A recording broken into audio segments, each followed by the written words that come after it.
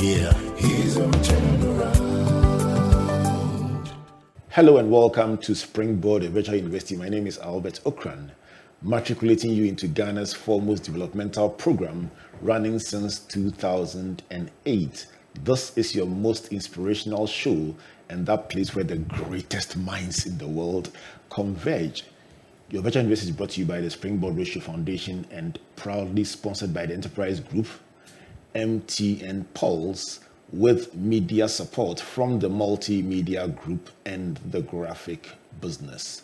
So today we reconvene in the Engine Room, your favorite series that goes behind the scenes with achievers in various fields to find out the what, the why, the where, the tears, the learnings of their journeys, in a bid to inspire all of us to be a greater or a better version of ourselves.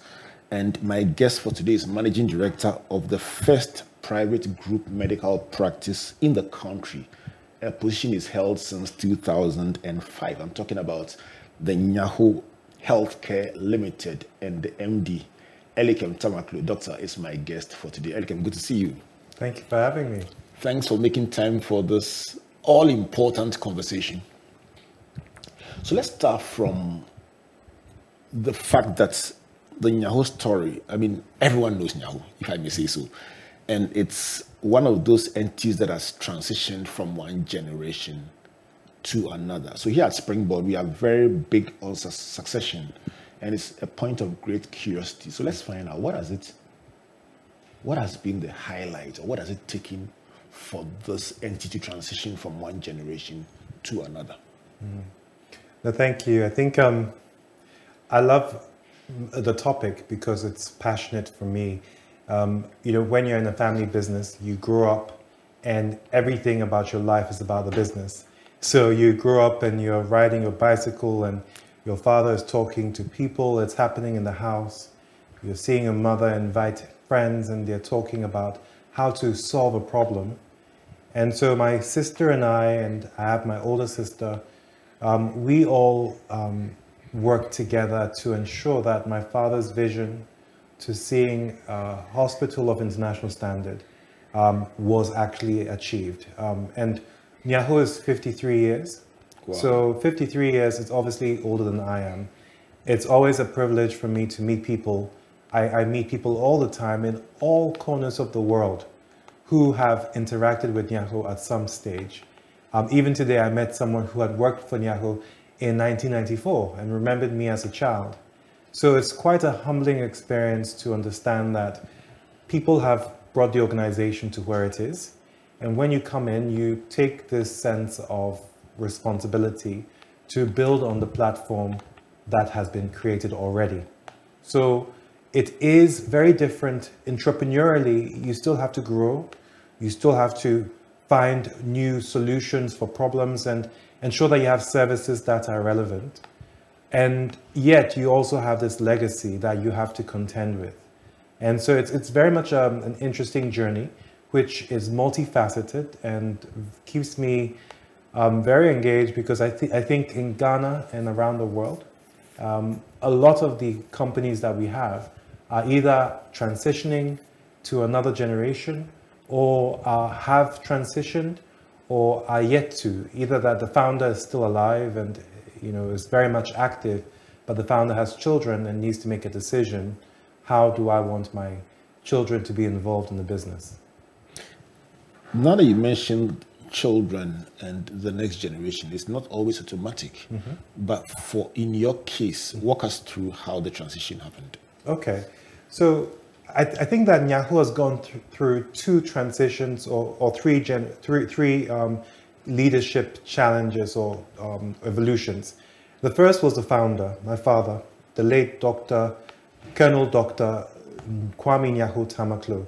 He was born in 1927, became a doctor in the 1950s, and came back to Ghana as one of the first doctors to lead 37 military hospitals. So he was the medical director for the Ghana Armed Forces.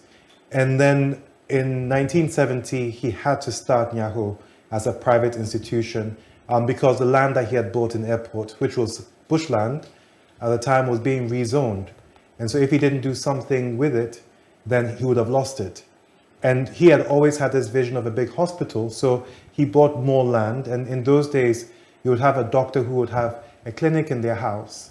But he had this vision that, it was not just about him. He wanted to bring other specialists together.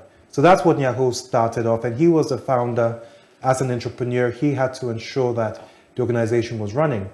But then his wife, my mother, Mrs. Janet Tamaklo, joined him. She was working in Bank of Ghana, and then seeing the needs, you can't work for someone else, and you're seeing challenges. So she ended up joining him and creating a number of the departments that we have, the supply chain and procurement, the HR department. She became his right-hand man or woman. I like that. And so, yes, I think she actually held it, especially when he went through health challenges as he was aging. She really became the leader, the executive director. And he did something very, very unique in that whilst he was alive, he made sure everyone knew that she was the one who was going to be succeeding him. She was the leader. And she was a woman. She was non-clinical, yet she was the right person for the job. And so when my father died suddenly, he died in 2001, my mother was in the meeting. It was, of course, sudden emergency, a shock. But because of the work that he had done years before, positioning her as the person who would lead, it allowed the company to continue. And I have a lot of respect for my mother because as a hospital, we've been running every day since it was founded. That means Saturday, Sunday, Christmas Day, Easter. And so especially in times of crisis, I saw the sacrifice that she made to ensure that this organization would not fail on her watch. And so I grew up, this is what I grew up with, a mother who was, working late nights, working to ensure that people were paid, working to ensure that every of the challenges that Ghana has gone through, that despite the challenges, we could still survive. And I think she is amazing, and I really honor her and respect her.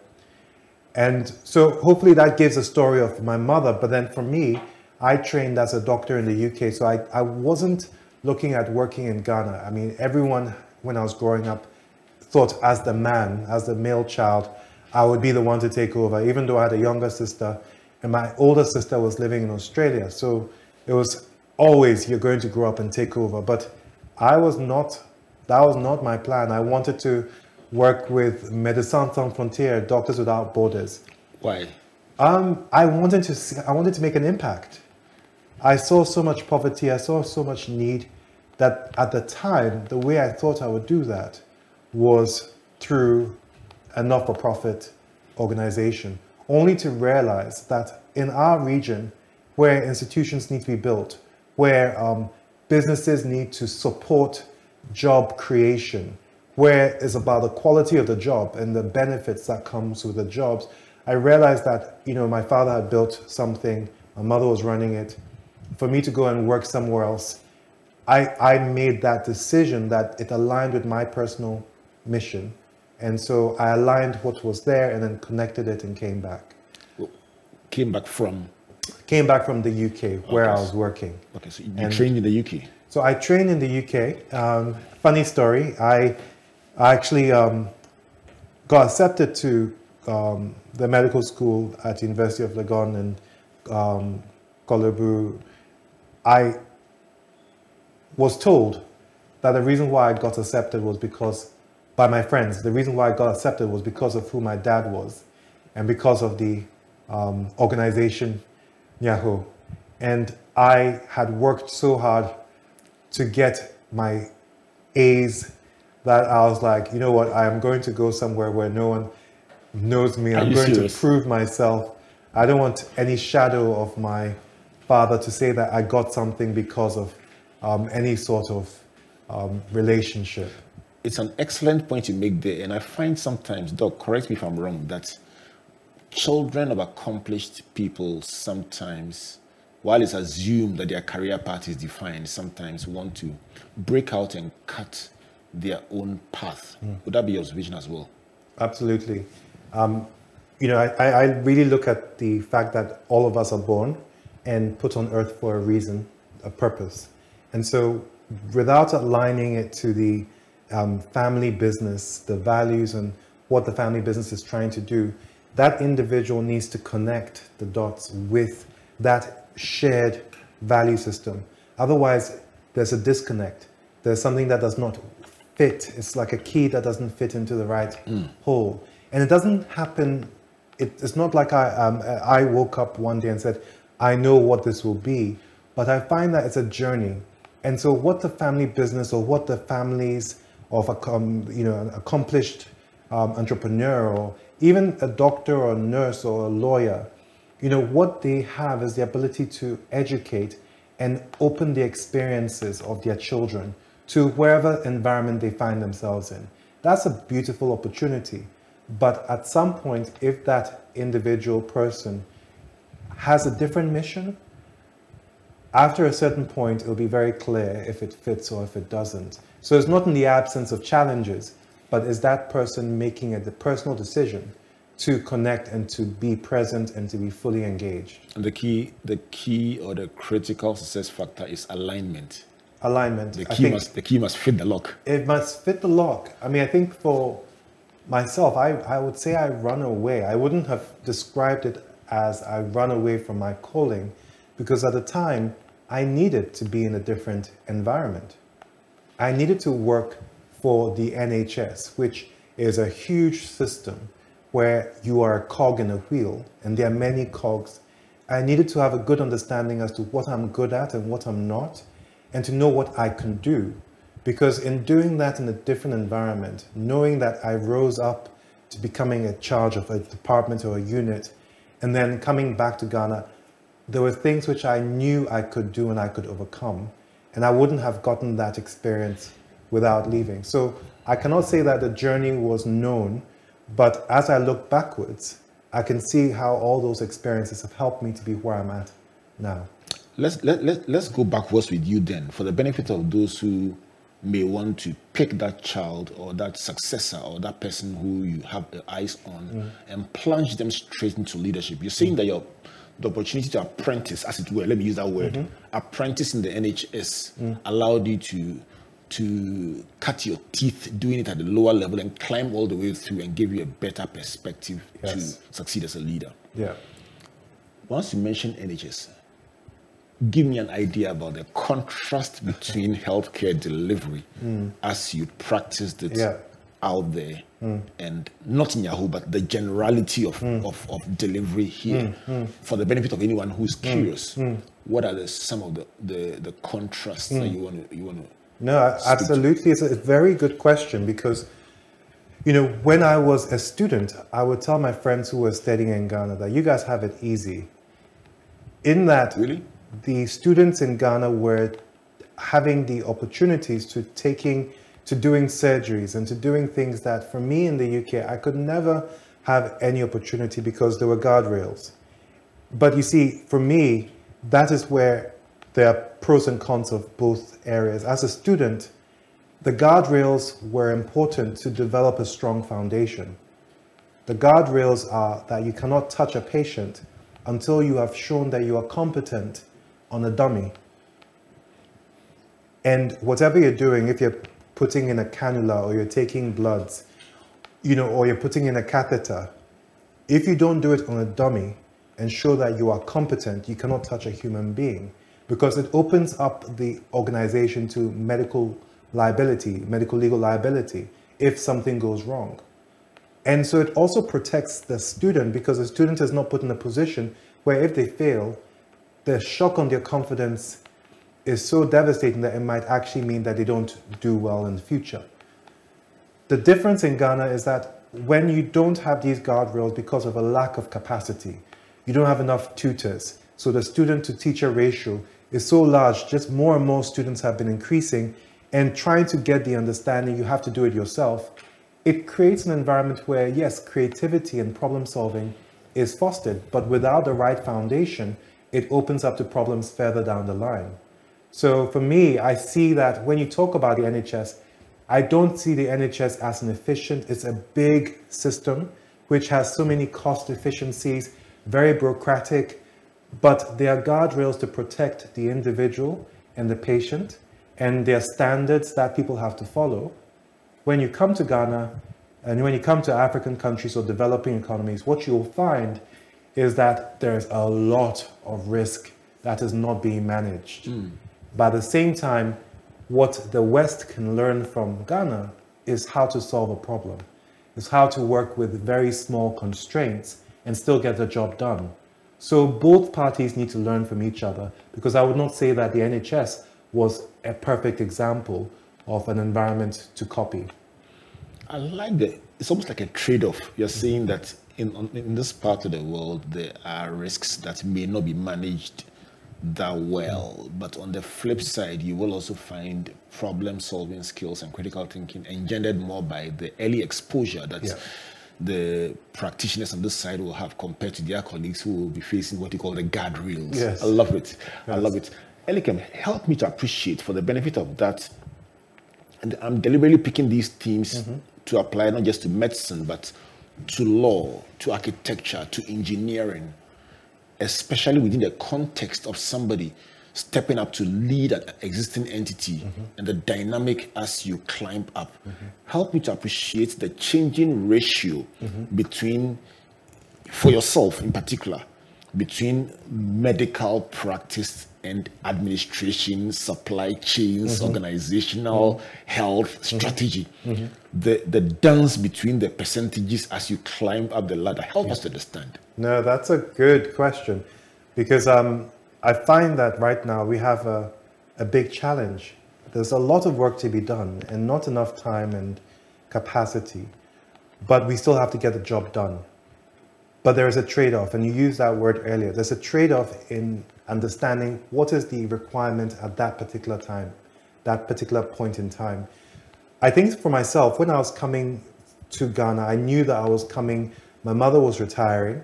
There was a decision as to should we be selling or should we be getting someone else to manage and operate the organization. And I remember that that was a perfect alignment. I had just gone to the DRC. I'd done a medical mission in a different country. And it was a perfect alignment for me that no, this is not something that we need to sell or give to someone. We need to solve some of these problems. The first step was the humility. I think the awareness that I had some deficiencies in my knowledge and my competence. As a doctor, you will not get the chance to lead an organization. So I had to develop myself. And so I had to do the theoretical skills. There were programs and courses I had to attend, finance for non-finance managers. This was for clinicians who are moving into leadership. I had to seek it out because it wasn't around me. The second thing was to shadow. So I knew that I would have to find an apprenticeship. So the Royal Liverpool Hospital where I was working, 900-bedded hospital, I got an introduction to the CEO. I asked, can I please shadow you for a number of months? And I joined all the board meetings. I went and visited all the departments. The Royal? The Royal Liverpool Hospital. Okay, so that was purely shadowing. That was purely shadowing. I had actually left my job. I was working locum shifts part-time. This is nighttime in the emergency department and weekends. So you take on shifts and then you're paid.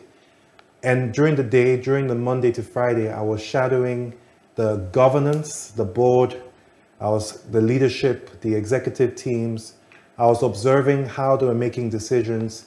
I was observing how they were going about solving the problems. And the good thing is that I was coached. So I also had a coach, and I was told to write a paper comparing what I'm seeing here to what is happening in Ghana, in my own organization. So it gave me an assignment. That meant it was not just theoretical. I had to find and apply. So I was remotely interviewing people in Ghana, so that in coming, I was having a plan. Having a coach helped me, because in coming, I realized I could not maintain my clinical work and lead the organization for where it was. Some people do it, and I have to say there are people who have found a balance. It's very difficult, but I could not do it, and it was the recognition that I was coming to do something new.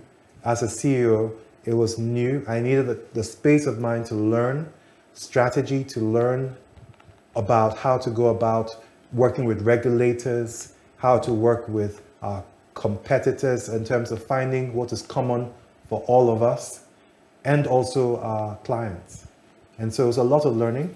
So I did 100% leadership, organizational leadership, and 0 on clinical. But the benefit was having the technical knowledge and having worked in an industry allowed me to connect the dots even more as we came to doing the work. So I think that for any specific, like a law firm or any of those technical skills, I think having a good understanding of the technical theory and how it translates to practice, but having a strong business approach. And it takes the same skills to manage any group of people. If you just joined as my guest, Dr. Elikem Tamaklo, Managing Director of the Nyaho Healthcare, is a center or centers across Ghana. I saw your beautiful facility in Takoradi. I loved it. Thank you. Nice one on the beach road. But Elikem, you bring my mind to something of great interest to me. You mentioned that your mother was non-clinical, but she was very critical in setting up the supply chains, the systems, and the administration. One argument has been made that the most experienced teacher does not necessarily make the best head teacher because the skills required to be the manager of a school may not necessarily be at the fingertips of a person just because they've taught for a while. The deliberateness you mentioned as part of your grooming process brings my mind to the fact that being the longest serving doctor in a hospital does not qualify you to be the overall head of the institution. Can you speak to that issue? Still on the issue of the dance between... Absolutely, because let's look at it from structural. You talked about competencies, and I think it's always important to ask the question, what is the competence required for this particular work? And so the competencies to be a great doctor, you have to be able to understand the body, you need to understand the science, you also need to know how to speak to a patient, hear the data from the patient, interpret the blood results, do different investigations and work with your colleagues to find a solution for the patient. That's the competencies required. Very different to lead a group of people towards a common goal. And these are people who have different roles and responsibilities. The competencies required to be a business leader require you to have understanding of the finance, at least to the point where you can have a conversation with your finance manager and not be ignorant. You need to be able to have understanding of the HR, understanding of the supply chain, the technology, even the IT systems. There needs to be a minimum level of understanding, but the ability to work with human beings so that they can work with each other, get over their differences, and arrive at a common goal. That's a very different skill set. So it is sometimes important that we all do an audit for ourselves. And the best way of having an audit is getting feedback. So especially if you're a leader, having a board of directors is one approach to getting feedback, because if you give them the ability to be a board, that means that they have to hold the leader accountable for their actions and their decisions. So accountability has got to be true accountability. If you have a board of advisors who advise you, that's one thing. But a board of directors have a responsibility to ensure that as a leader, you know where your gaps are and you're putting things in place. So I get a yearly appraisal by my board, which is where we talk about not just the performance of the business, but my personal development, where I'm struggling, where I'm challenged. Sometimes it's to say that I have not taken leave, and so I need a break. And the gaps is the clarity of what you need to put in place to be a better leader. So I would like to summarize that in saying that I do believe that we have to look at a mirror, and it might change. So it's not static. In the beginning, you might be requiring one thing, and in the later down the line, it's something else. But we always need a sense check for what we need at any point in time. One thing is certain, this is a man on a mission, and that mission is not being done haphazardly. There's a lot of thinking, a lot of deliberateness in the execution of that mandate that has been given to him. Let's go for a break. When we come back, let's find out things like competition, reinvention, promotion. And by the way, is healthcare delivery today different from what it was when I was growing up in Takrady with my favorite family doctor, Dr. Decker? Is it different? How different is it? Let's find out when we come back. Joe, one day, Enterprise Insurance would dear woman promo nana. Hey, what it? 4 coupons. Wom, washing machine. Wom, car washer. Wom, baby, wom, obiadia. Wom.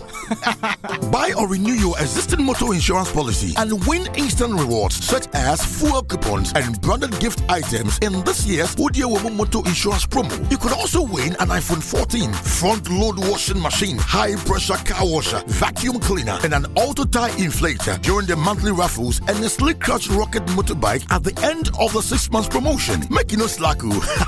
Call your insurance broker, agent, or visit any Enterprise Insurance branch and get your reward now. You can also call us on 0302 634 777. This promo is in partnership with NLA on the Characters platform. Terms and conditions apply. Enterprise, your advantage.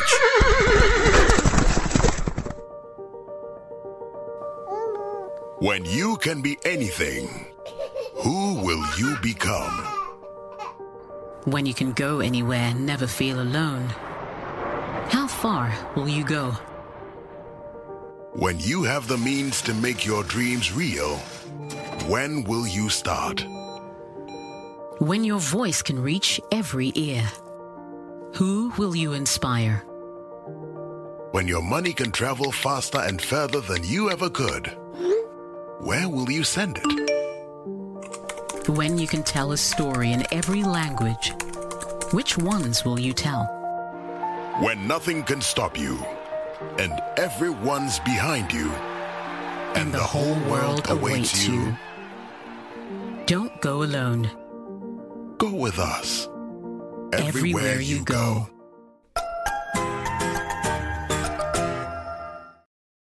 Welcome back to Springboard of Virtual University and to this beautiful conversation with my friend Dr. Elikem Tamaklo, Managing Director of the Nyaho Healthcare Limited, Ghana's first private group medical practice. Springboard is brought to you by the Springboard Roadshow Foundation and proudly sponsored by the Enterprise Group MTN Pulse with media support from the Multimedia Group and the Graphic Business. This week in the Graphic Business, you will find this whole story transcribed in full with the lessons I'm learning from Elikem. And to give you a bit of a run through the thoughts I've gleaned so far, you talked about inception, the company being 53 years old and you finding yourself being younger than the organization and sometimes meeting people who worked there when you were a child.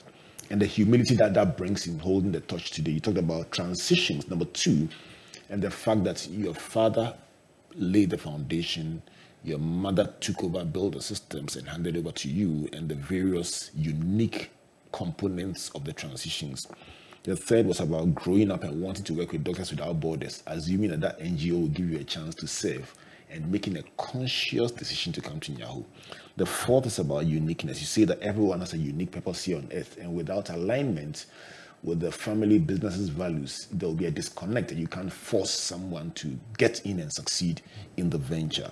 The fifth is the beautiful contrast you painted between the NHS on one hand and medical practice here on the other, stressing the fact that each one has some uniqueness about them. And while the doctors here early in life could get opportunities, it also comes with some risks that may not be managed as well as they are there, because there are safeguards to ensure that you do it on a dummy before you get to do it in real life. So you talked about the implications for problem solving, but also the safety that pertains elsewhere in the big picture.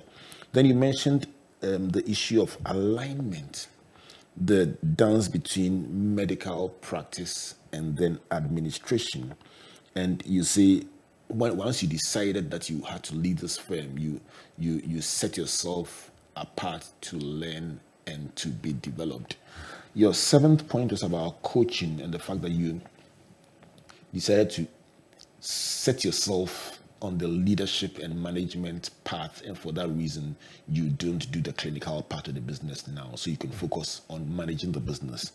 The 8th is about the competencies required to be a doctor: understanding the body, understanding the lab results, understanding working with colleague doctors and relating to patients is markedly different from managing finance, HR, supply chain, and managing leaders. That's a nice one.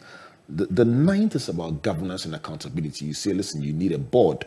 You need people who hold you accountable. Sometimes not just for the results of the firm, but even for your own health, your leave, and being responsible as a leader. You see, without that one, it could be problematic because you could go on and on and on without that check on you as a leader. These are the 9 lessons that I'm picking from this conversation, and I'm sure our listeners are noting them for their own records. Listen, let's have a big debate on social media. Which of these 9 points is your favorite and why? Is it speaking to a particular situation you're going through, or you just find it just stimulating for your own mind? My guest once again, Dr. Elikem Tamaklo of the Nyaho Healthcare Limited.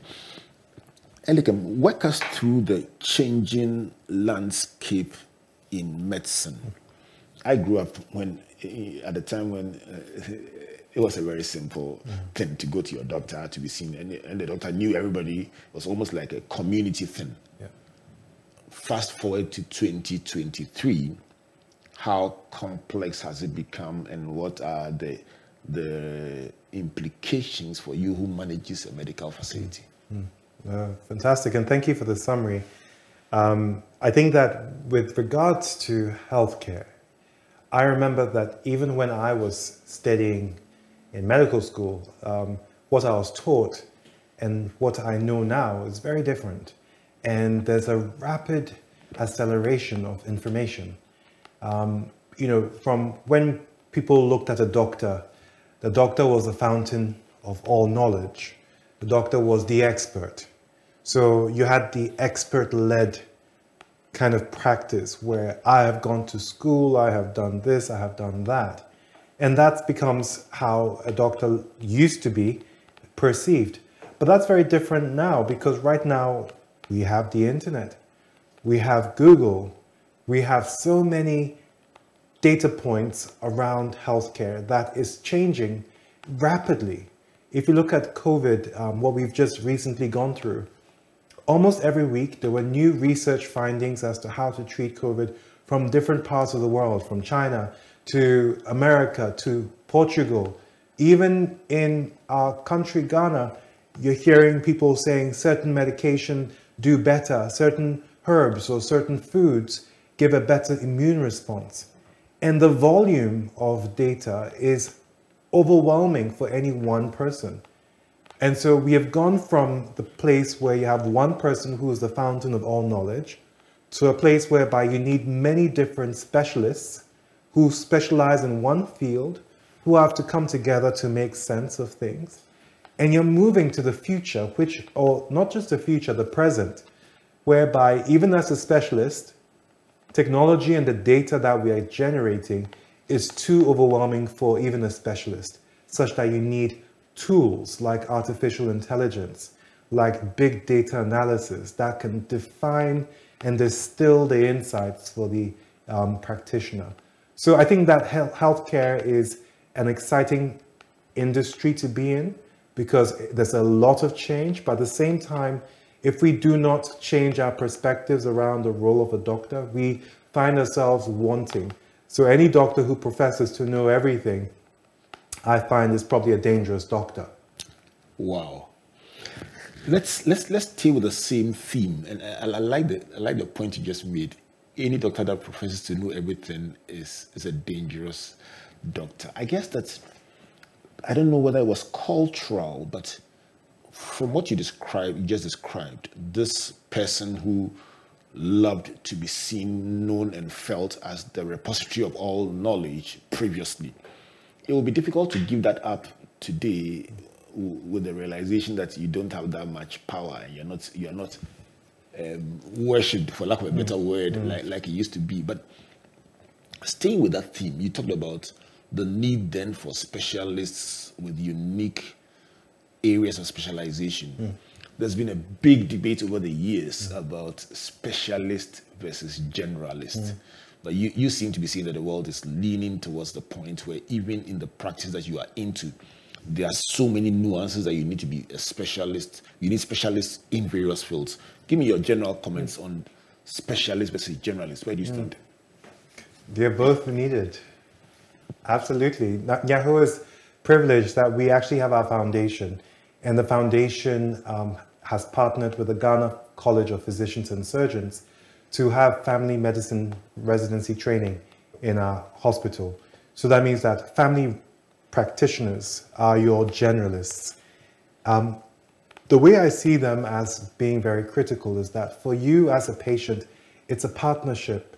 And I find that it's not a top-down relationship, because the person who knows about their healthcare is the patient.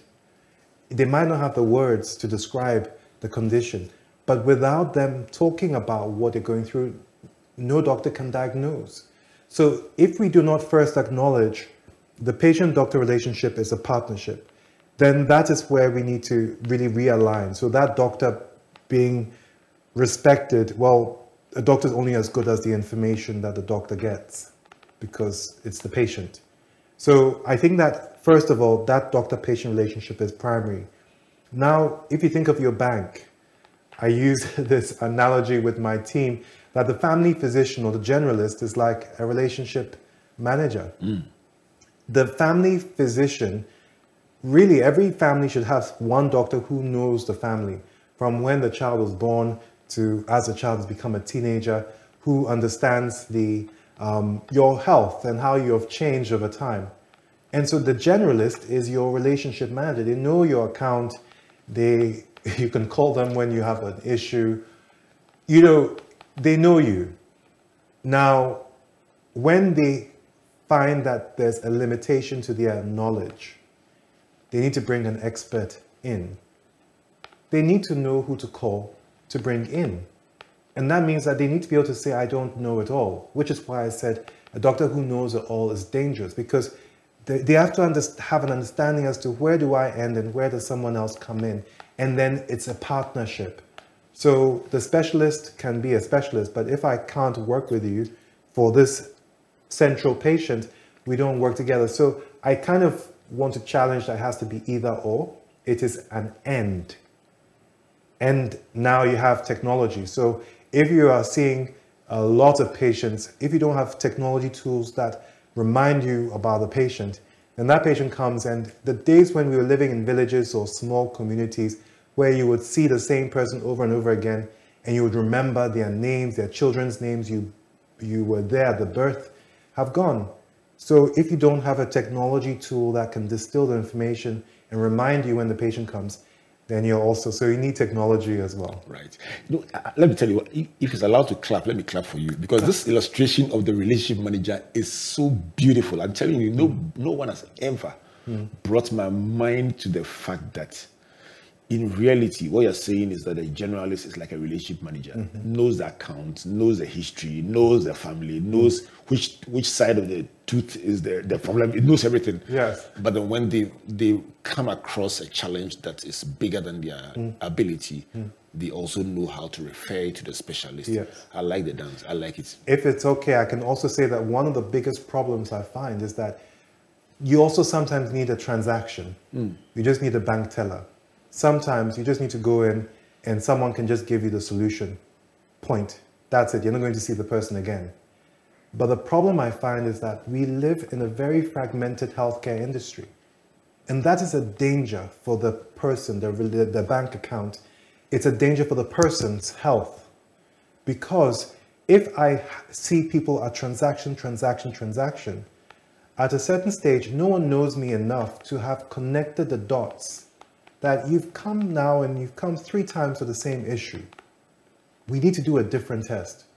But if you see a different doctor or different people in different facilities, and we go from one facility to the next, so we have our data in one place, we have our data in another place, you go to then Kolibu, and it's whereby doctors are not empowered because no doctor can see the whole history and all the data to connect the dots. So we need to sort out the fragmentation. That's whereby private facilities need to figure out, what do we all need? We all need to have some way of accessing that patient data. Because if a patient has got a lab result in one place and comes to me without their lab result, I might make a misdiagnosis because I did not see the results there. So we see that problem of data silos. And then if we don't look at when they fall sick, when they get to hospital, where is all the wealth of the data and how do we understand it? So I think that we need a lot of work, public sector, private sector, private sector, private sector. We need to look at what we all need for success is the patient's history, and that patient needs to survive. Let's take with the patient, and you talk about the patient. It reminds me of an interview I had with a doctor who was extremely upset. He said the patients don't respect. And it goes back to this, the old school doctor concept that you mentioned, that the doctor was never challenged. And I can relate to that very much in my childhood. So today's patient wants to know the prescription you are giving them, wants to know the contraindications, wants to discuss everything that was previously handed over without question. They want to discuss it. And one doctor said to me, the patient walked in, and while he was doing his vitals, the patient looked at the watch and challenged the readings that he had given. And he was so sure he was right about his readings, but to settle the debate, brought in a nurse with an original fig to come and check, and the patient was right. And he says it was so humiliating. And he asked me, so who went to medical school, myself or the patient? How do you deal with assertive, knowledgeable, demanding, technologically savvy patients who know what they want and want to demand it? Well, I think we need more of those patients. Really? Because no, because the thing is that it is the patient's life. It's not about your life. You can make your own decision for your life, but you are in service to the patient in front of you.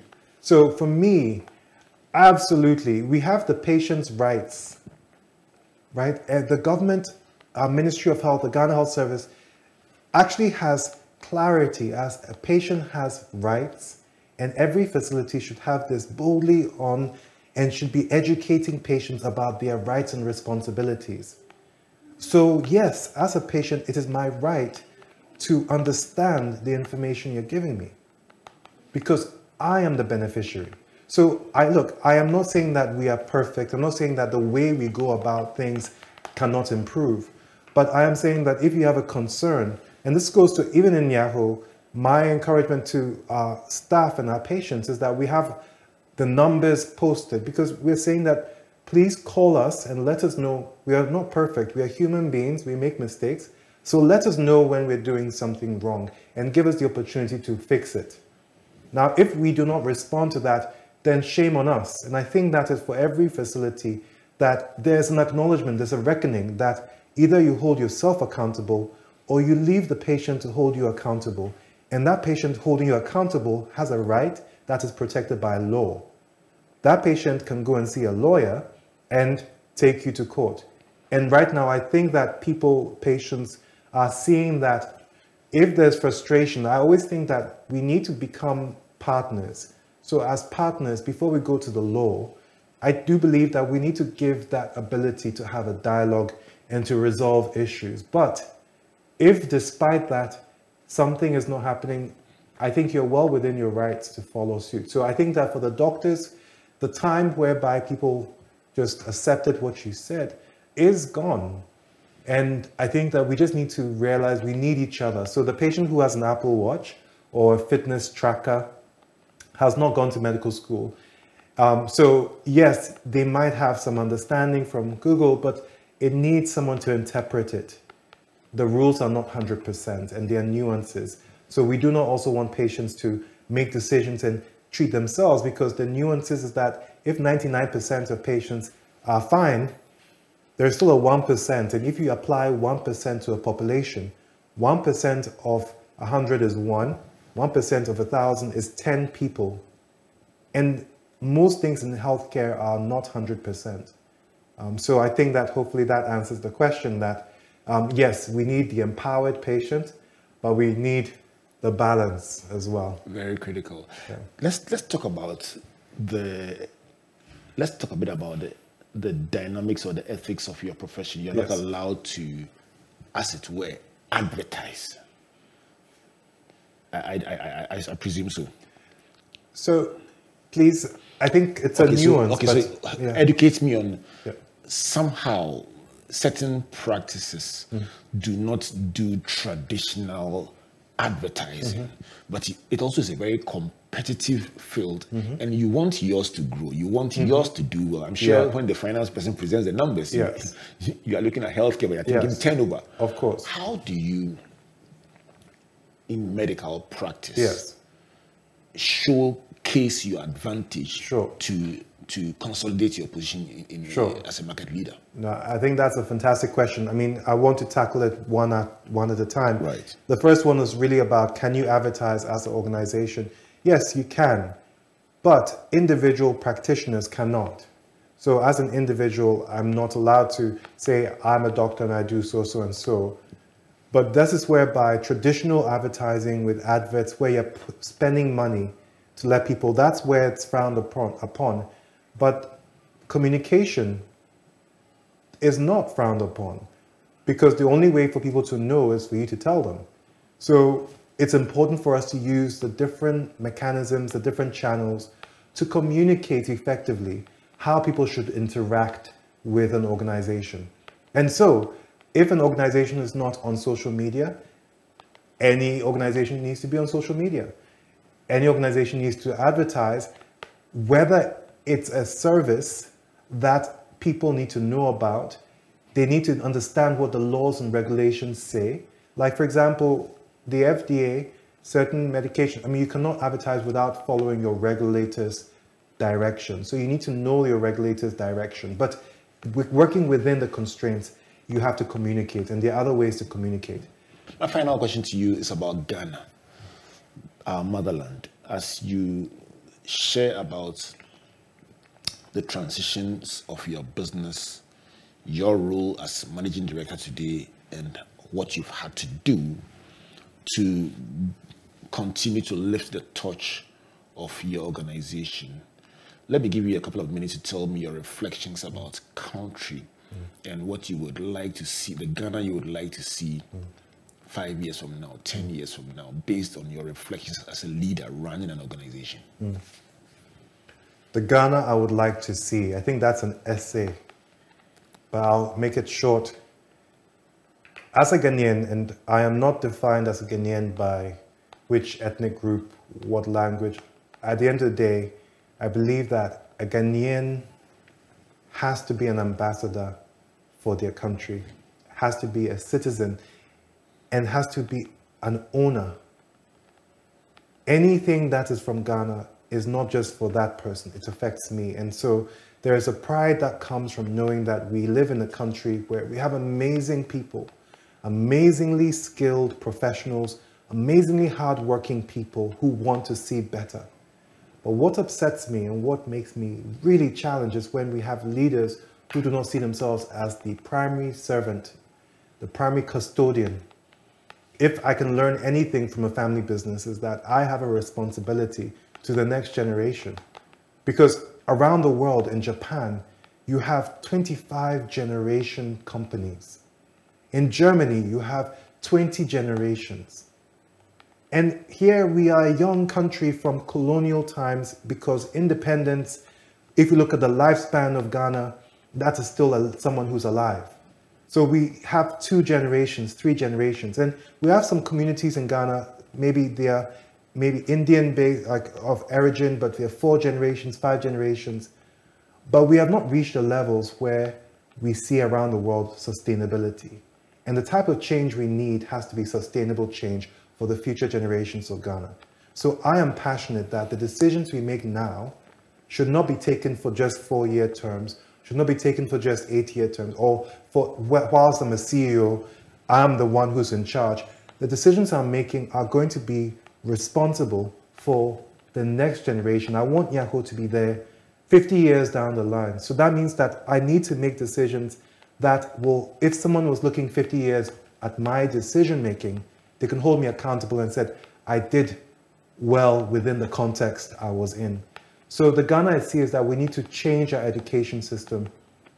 It's an emergency. We need to get students who see that as a Ghanaian, I have a responsibility. I can go and train outside, but I can come back and give to my country. I think that starts with education, then it comes to the industry. So to summarize, what is possible within 5 to 10 years? Well, I believe that a change in our education system is possible. It might take a new generation, it might take people who have the knowledge and the will to see the change, but we need a few examples of people to celebrate them, to make sure that everyone hears these stories and really becomes a wave, a generational change within 5 to 10 years. Which is your favorite line in the national anthem? Which is my favorite line in the national anthem? I'm now going through in my head. That's a very cruel question to ask you on the spot. I'm a man of faith, so I believe the first line, God bless our homeland, Ghana.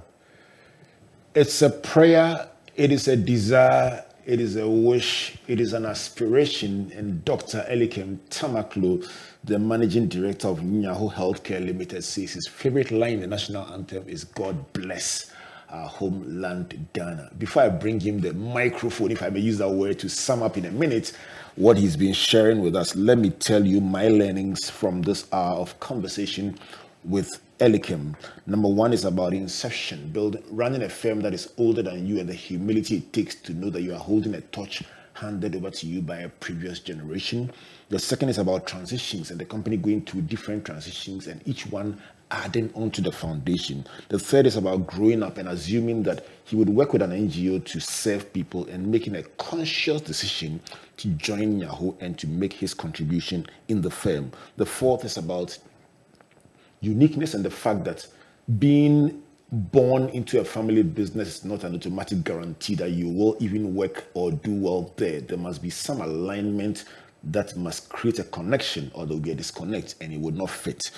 The fifth is about the contrasts that he spotted between the NHS or healthcare delivery in other jurisdictions and ours, where he said people get an opportunity earlier here to do surgeries and so on, and that helps with problem solving and so on.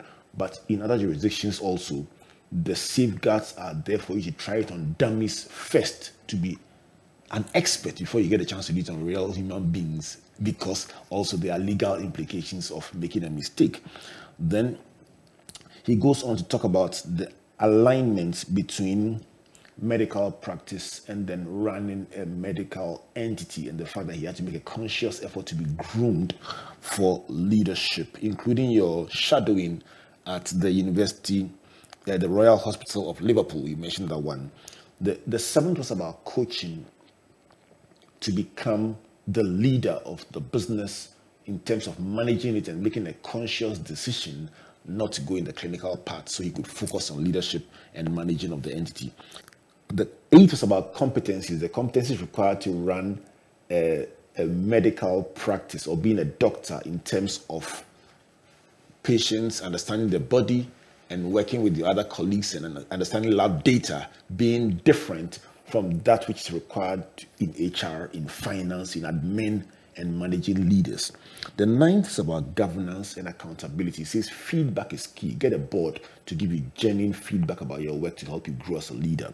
Number 10 is the changing landscape. It says it's moved from the era where the doctor was the fountain of knowledge and the final authority to one in which there are so many nuances that you actually need specialists and also technology to be able to cope with the changes in the field. The 11th is about the need for both the specialist and the generalist. And I love that one. He said the generalist is like the relationship manager in the bank. He knows the account, he knows all the nuances. He or she knows the patient, the family, the history. But at a point, they will need a specialist because the particular issue they are dealing with is beyond their level of or ability. The 12th is about fragmentation.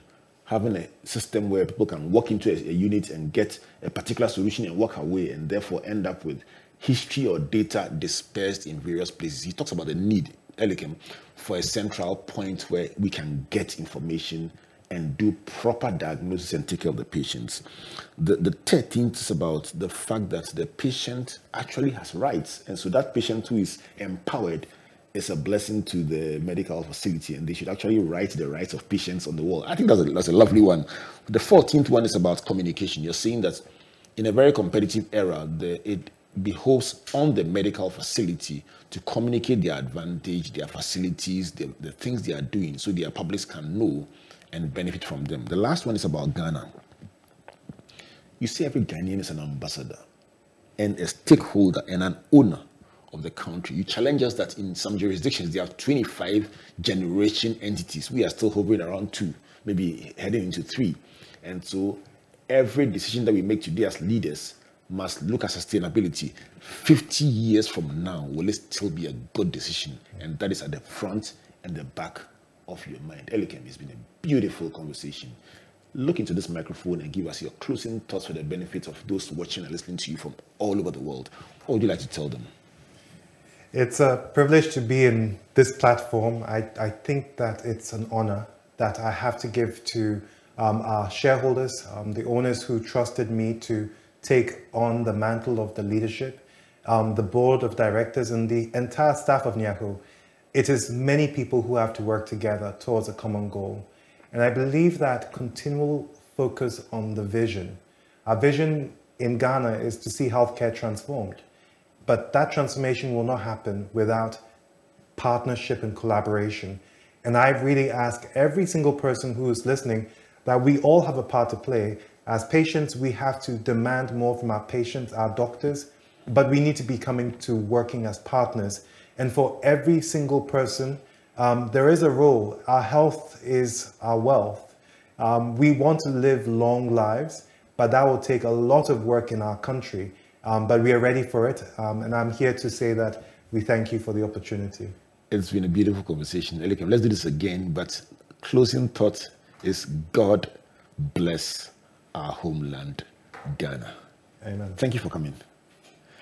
This has been Springboard of Virtual University in the engine room with Dr. Elikem Tamaklo of the Nyaho Healthcare Limited, and he's giving us lots to think and chew on and ponder over. So let's continue the debate on social media. Which of these 15 points is your favorite and why? Let's talk and let's keep challenging ourselves to be the very best version of ourselves. So we come away again next week. My name is Albert Okran, thanking you on behalf of Team Springboard led by Comfort and also our sponsors, the Enterprise Group, MTN Pulse, our media partners, the Multimedia Group, and the Graphic Business. So once again, I want to say thank you. God bless you, God bless you, and God bless you.